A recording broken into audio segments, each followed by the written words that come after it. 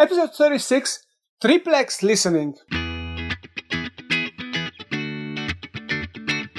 Welcome to the Succession Secrets Podcast, where you can grow, groom, and graduate from your business in just 7 minutes a day.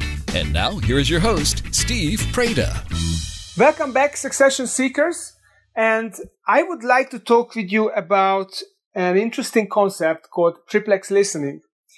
And the reason it's important is that succession only happens if people are growing personally, if they grow month by month, year by year, and are able to accomplish bigger and bigger tasks. And for the leader, the best tool to help people accomplish bigger and bigger tasks is to coach them up to a higher level of performance. And the best tool for a coach is to really be a good listener. Because we cannot achieve anything on our own, us leaders. We really are achieving everything through other people's performance. So the highest value task we can do is to help other people grow faster and become more effective. And we can do that by letting them figure it out how they can achieve that. The best teaching is the Socratic method, when we ask questions and let the other person figure it out and find their own answers that they are going to be fully invested in, and they will feel that it is their own tailor-made, bespoke approach. So what is this concept of triplex listening? And this was taught to me by Coach Dave Buck, who runs Coachville. He is the owner of Coachville, one of the largest coach training schools in the world. And what Dave explained was that there are 3 levels of listening. The first level is what are people actually saying. So what are people are saying. The second level is what people are not saying. And the third level is the energy, how they say what they say or how they not say what they say. So what they say is level 1, what they don't say, level 2, and their energy. So looking at what people say, the first level of listening is really to understand what the words they use and to understand the intonation that they use, the tone of their voice, and what kind of words they use, whether they are active words or passive words, whether they use power words or they are wishy-washy, and whether they use passive voice to avoid responsibility for things or to avoid expressing opinions, as opposed to having strong opinions and strong convictions. So the first level of listening is really what people are saying. And most people are fairly okay with hearing what other people say. But the second level trips up a lot of people. And the second level is really what people are not saying. And that is a hard concept for many people to understand.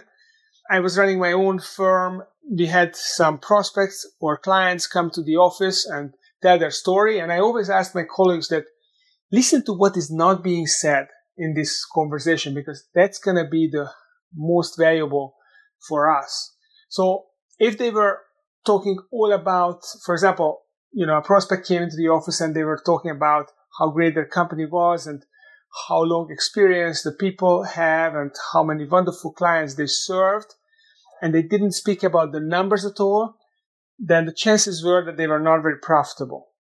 If they were talking about the amount of investments they made, the huge inventory that they had, then we suspected that probably the goodwill was not there in the company. Otherwise, they would have talked about it, and so on. And also, when people were emphasizing something very much, then often the opposite was true. So if they said that they used the word honestly a lot, then I would suspect that they were probably hiding something. If they were emphasizing how reputable they were and how good a payer they were, then I suspected that probably they are not paying their bills on time. And the psychology behind this is that people are often aware of what their shortcomings are, and they try to hide it, they try to cover it up by emphasizing things and using strong and exaggerated words, and they don't actually realize that these are the clues that they give themselves away with. And the third level of listening is the energy.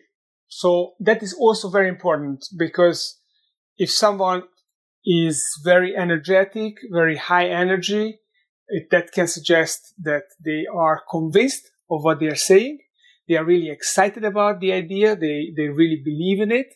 Whereas if they are low energy, then they may be trying to escape a situation. They may not be comfortable. They may not be able to deliver what they are saying. So even though the words are there, the meaning is not supporting the words. And as you know, words are only 7% of communication. The rest of the 93% is the tone of voice.